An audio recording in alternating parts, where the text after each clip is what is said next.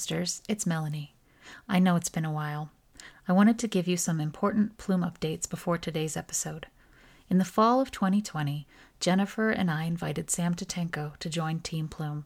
The three of us were excited to work together, and we'd started making some plans to update Plume. As you know, Jen passed away suddenly in December. Sam and I took some time away to grieve the tremendous loss of our dear friend and business partner. Eventually, we got together virtually and decided we do want to continue with Plume because we believe in this community and we want to honor and continue all of Jen's hard work. Community was at the heart of everything she did, and we would like to grow Plume as part of her legacy. Stay tuned after the episode for more about the future of Plume. Please enjoy this interview with Melanie S. Hatter, Plume's last featured writer from Season 1. I had so much fun talking with her when we recorded this interview in early December. She's a delight and had many interesting insights to share. Melanie S. Hatter is an award-winning author of 2 novels and 1 short story collection. Selected by Edwiges Danticat, Malawi Sisters won the inaugural Kimbilio National Fiction Prize, published by Four-Way Books in 2019.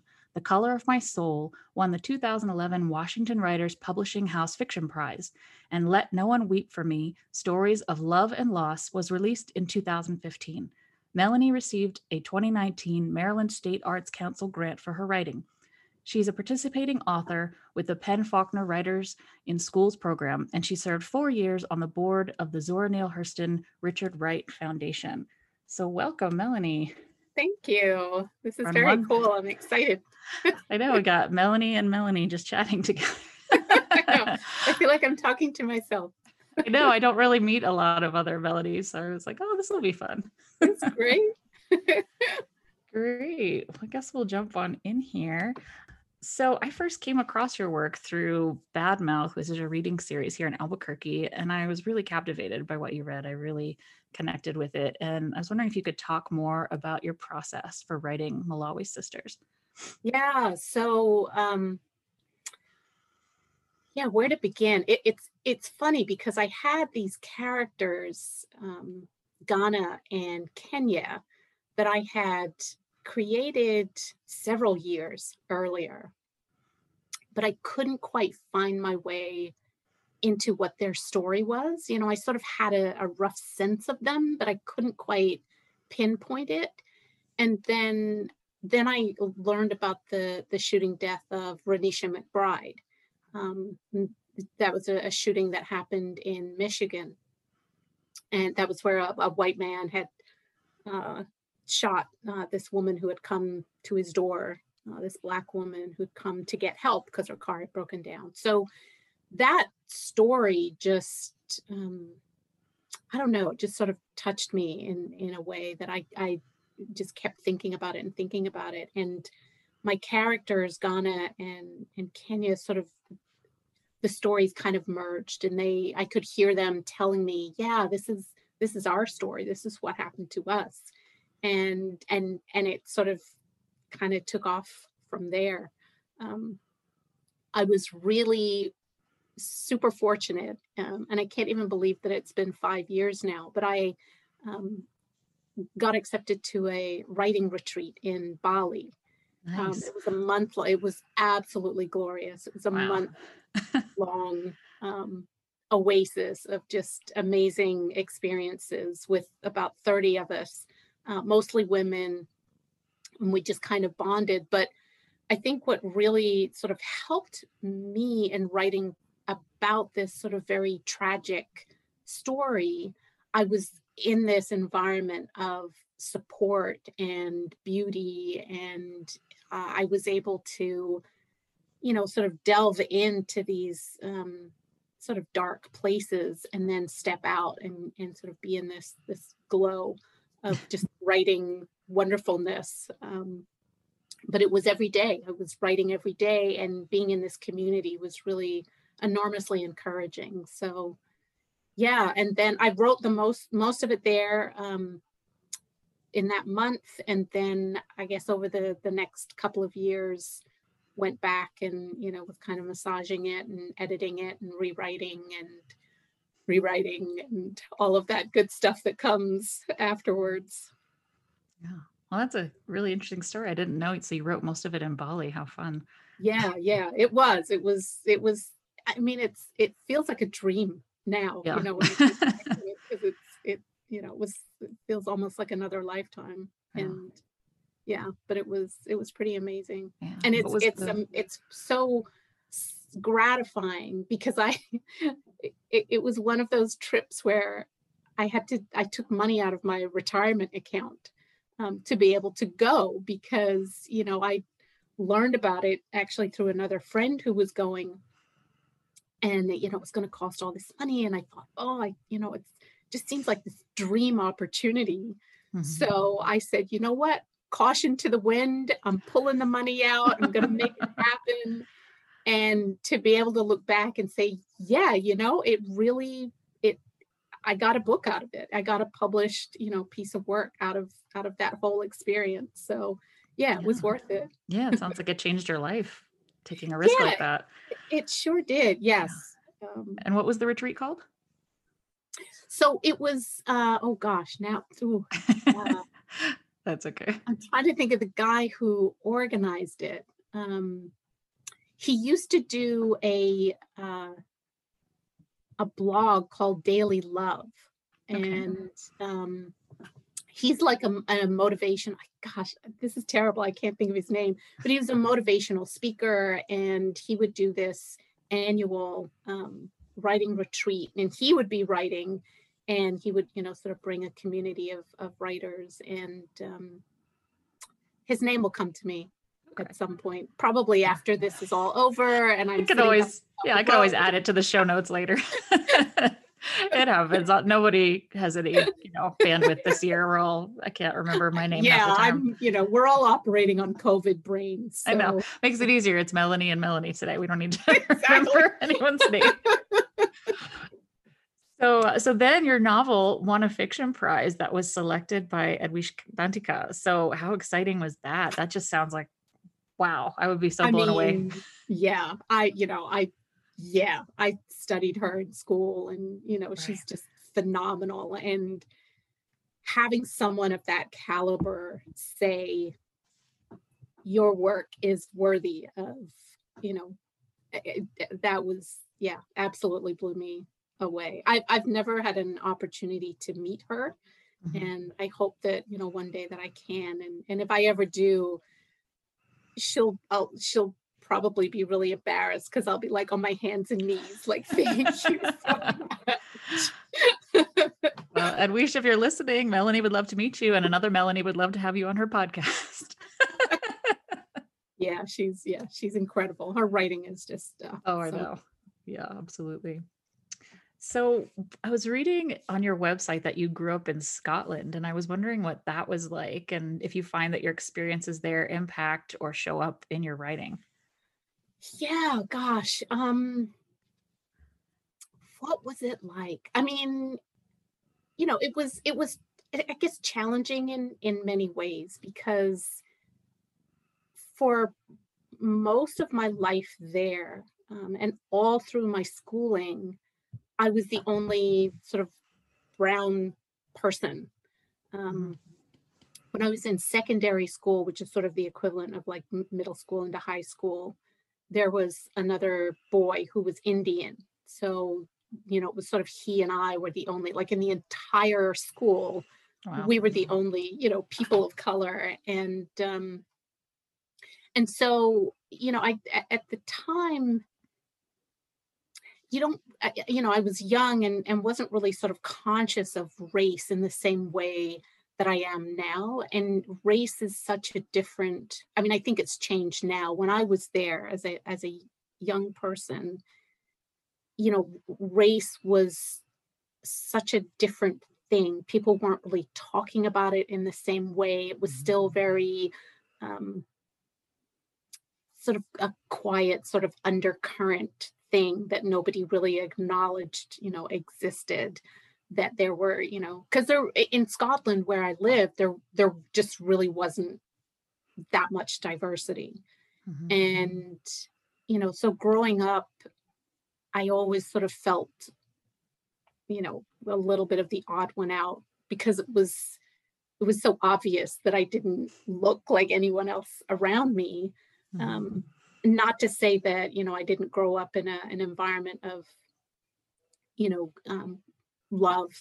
My family, were supportive and loving, but you go into school settings or work environments, and it's just you're the odd one out, and certainly experienced racism in those very subtle forms. Mhm. So coming to the U.S., I came and ended up going to college. So I was college age at that point. So I've actually lived in the U.S. now more years than I did in Scotland, but it really sort of opened my mind to this concept of race and what it means to be Black or white or mixed or Native American or Mhm. whatever. And yeah, and so I think it's it comes out in my writing because it's just I'm so fascinated by it even now. Like I'm still sort of thinking about what it means. So yeah, I mean, I don't know if that sort of answers your question, No, but yeah. definitely. I think that was maybe embedded in the question, but I really Yeah, appreciate, because I do yeah, think that would be, definitely a yeah. difficult I mean, experience. but I mean, it's sort of fun to have that background, to Mhm. be of the McLeod clan, like that's my family. Oh, And wow. yeah, on my mother's side, it's the Mhm. Clan McLeod, and so to have that sort of ancestry is it's pretty cool Yeah. to share that and to share it, with my son and sort of pass that along. And so I still very much hold on to, that, my mother is Scottish, and that line of ancestry is still, very strong for me. Mhm. So when you came here, did you have a Scottish accent? I did. Oh, wow. And but I, as I always picked up accents very easily. Mhm. And I think, I don't know for sure, but I sort of feel like it might be related to my sort of introvertedness that I don't want to Oh. stand out. And so if I get into environments, I want to just kind of blend right on in. Oh, that's funny, yeah. And yeah, and so unconsciously, it's not something that I'm purposely doing, but over a period of time, I sort of took on more of this sort of American accent. and Mhm. and I would call my mother and I would talk with her, and she'd say, "You sound so American." Sorry, I didn't mean it. Oh. But yeah, Yeah, accents are yeah, interesting. My yeah. family has like really strong southeastern Pennsylvania accent. I can't even, I know what it sounds like, but I can't do it very well. And I kind of was confused when my husband pointed out that I was the only one in my family who doesn't seem to have it. I was like, well, how's that possible? And then we realized because I was basically a latchkey kid and I was raised by the TV a lot. So I didn't really, I got a Um, lot of like different regional and I kind of just flattened the accent. So I don't have that yeah. accent. So yeah, it's really strange how I that works. wonder that might be part of it Mhm. because yeah, you're listening to all these different voices on the TV, and Mhm. I was as latchkey as they come. So Right. yeah, same kind of thing. It's Yeah. funny. So you are a person who wears many hats. In addition to being a great writer, you also work for a nonprofit and as a massage therapist. So how do you balance all of these? And do you find that these different things inform each other? Yeah, I just do it. I don't even really think about the whole balancing. But yeah, it's I had a long career in the corporate world for a while, sort of corporate communication stuff, and burned out on that, and decided that I wanted to focus on my writing and wanted to do something completely different. And so I decided on massage therapy. I'd had a few massages in the past, and um, it was either that or become a yoga instructor. And I remember sort of being in yoga class thinking, I don't know. I don't know if I want to do this. And, but I was sort of drawn to this kind of more of a holistic kind of environment. And I took about a 4 year break from sort of a quote unquote day job. And so I went back to school for massage therapy and then moved into that realm. And what I loved and still love about it was this almost meditative quality to it, being able to, you go into the room and you work on the person and you're just there in that moment with them. And ultimately it gave me that space to be able to write and not get so sort of mentally exhausted as you often do when you're in an office environment and you're writing all day long. Coming home and wanting to write was often a challenge for me when I had that sort of day job of being at the computer all day. But doing massage therapy it felt like such a gift, because writing, it sort of was, I won't say easier. I'm never going to say that writing is just easy, but I was able to kind of move into that in a much more easily and with a lot more enthusiasm. Um, so there was certainly that balance. And then, so after about 4 years, I was kind of ready to sort of delve back into, a day job, and didn't want to go into corporate America, but found the nonprofit environment. And so the organization that I work with serves families that are experiencing homelessness, and we work specifically with the children, providing them sort of play That's great. development. And yeah, it really is. The mission is pretty awesome. But I think that it's in terms of my writing, there's it not that I'm writing about, the issues that I'm facing sort of on the day job, but there's definitely sort of a supportive kind of environment, because a lot of what I'm writing about is race and identity and culture. And then in that particular organization, we're dealing with, you know, um, children who are marginalized to an extreme, and Yeah. a lot of the racism that they're dealing with, and some of the issues. So there's definitely a little bit of synergy around my writing and being able to write and what I'm doing there.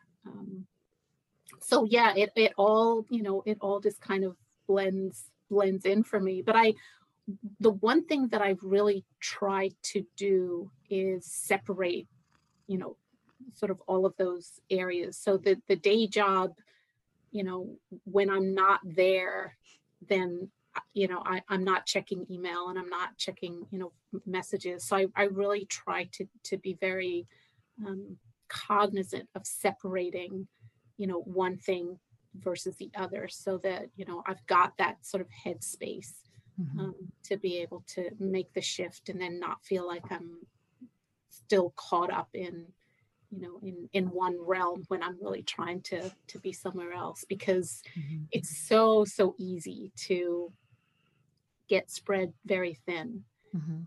And I've certainly been there and learned that I need to stand up for myself and be able to say, I can't put in this extra time, or I can't do this other project for you, or um, you know whatever requests come in. So let's see. I have a little bit of a creative thinker here. So if you could go back and give your younger self any writing advice, what would it be?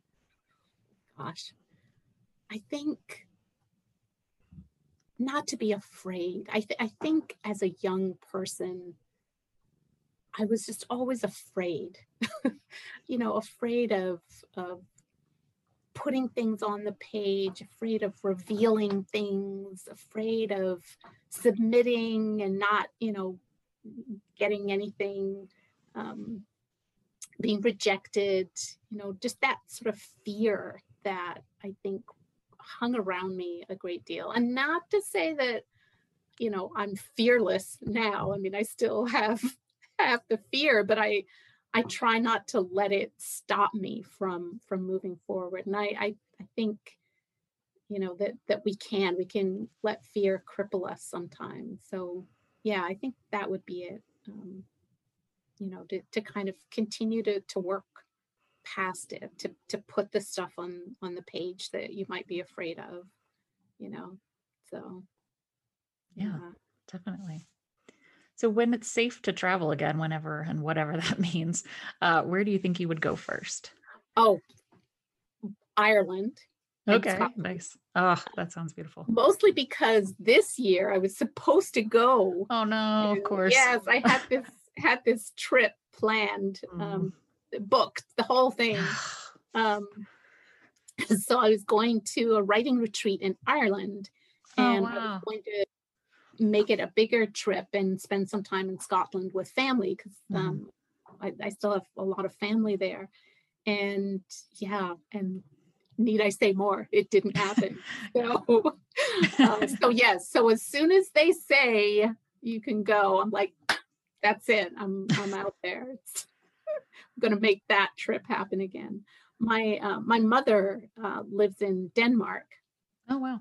Nice. and yeah, and so she's definitely been on my mind a great deal. And um, I would have liked to have been able to go visit her over the holidays, but Yeah. um, so yeah, that sort of Europe, I try and hit Denmark and get my writing retreat in Ireland in and visit some folks in Scotland, and yeah, that would be nice. I could make that happen. Well, keep my fingers crossed for you this sooner rather than later. Yes, thank you.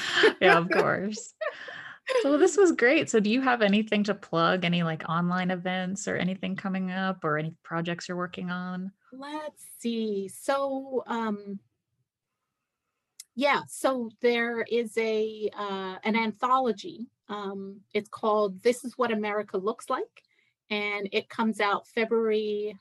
I forget the actual date in February, but next year it's an anthology by the Washington Writers Publishing House, and I think they said there's about 100 writers in this thing. Wow. It's yeah, it's pretty amazing, and there's some incredible talent in there, and I'm really sort of excited and honored to be a part of it. So yeah, so if folks can look for that, I will be plugging it on my Twitter and various social media outlets.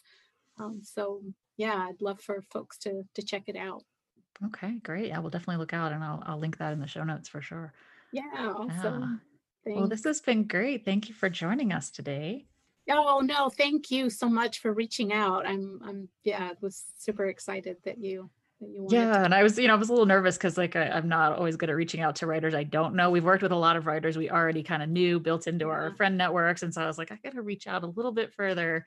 And then I was like, oh my gosh, when I saw your video, I was like, we should get her. Let's we know someone who knows her. That kind of counts. Like, hopefully, I'm not too nervous. And then you were just so nice. I was like, oh great. Ah, yeah, this is awesome. I always appreciate the opportunity to, talk about writing and share my work, and yeah, just, the writing community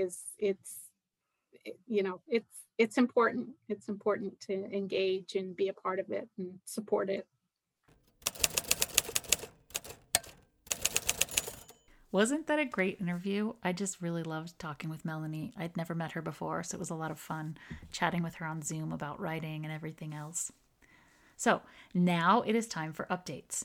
So, over the past couple of months, Sam and I have planned out what the new plume will look like. We are so excited to share it with you. Here is some of what you have to look forward to. Today's episode marks the last of our first season. Our second season begins in May and will have a whole new format. We'll still feature a woman or non binary writer each month. Our first podcast episode each month will be a chat with our featured writer. Now they'll read their plume letter of encouragement as part of this episode. You'll also be able to get a physical copy of the letter along with some of the writer's creative work on Patreon. The second monthly podcast episode will be a roundtable discussion with invited guests about a relevant writing topic. We've restructured our Patreon and added some new perks for the different tiers. Since New Mexico is important to us and to Jen, as an homage to Plume's roots, we've updated the tier names with the Land of Enchantment in mind. Our new Patreon tiers, which range from $2 to $20, are Flowering Yucca, Prickly Pear, Cottonwood, and Sagebrush. Tiered perks include things like shoutouts on this podcast, access to a private Plume Slack, more on Slack in a minute, bonus podcast segments, writing prompts, access to Plume Zoom weekly writing support groups, and more. We've got a lot of fun new ideas that we're still cooking up too. Head on over to patreon.com/Plume, a writer's companion, or just go to patreon.com and search under Creators for Plume. So what is Plume Slack, you ask? We've set up a new private online space on the Slack app where our Patreon supporters at any level can talk about writing, publishing, life, anything else. We promise it's way more fun than Facebook, and it will be set up with channels for different topics. You'll be able to help us pick roundtable podcast topics and suggest future featured writers. We really do want to make this an inclusive and supportive community as much as possible. We're going to still do write-ups of our featured writers on our website, but we'll archive the blog and retire the newsletter. For the foreseeable future, all communications will come through Patreon. While our website is under construction, please check for updates on our Patreon page. Again, that's patreon.com/Plume, a writer's companion. You can also reach us via email at plumesters@gmail.com. That's plumesters@gmail.com. So that was a lot of information. Please stay tuned to Patreon and our social media. That is at Plume for Writers on Instagram and Twitter, and under Plume, a Writer's Companion on Facebook. Our first featured writer for Season 2 will be Tia Clark. And let me tell you, it was a great interview. You don't want to miss that one. We'll be sharing more updates as the relaunch for Season 2 gets closer. Thank you for listening, and as always, happy writing.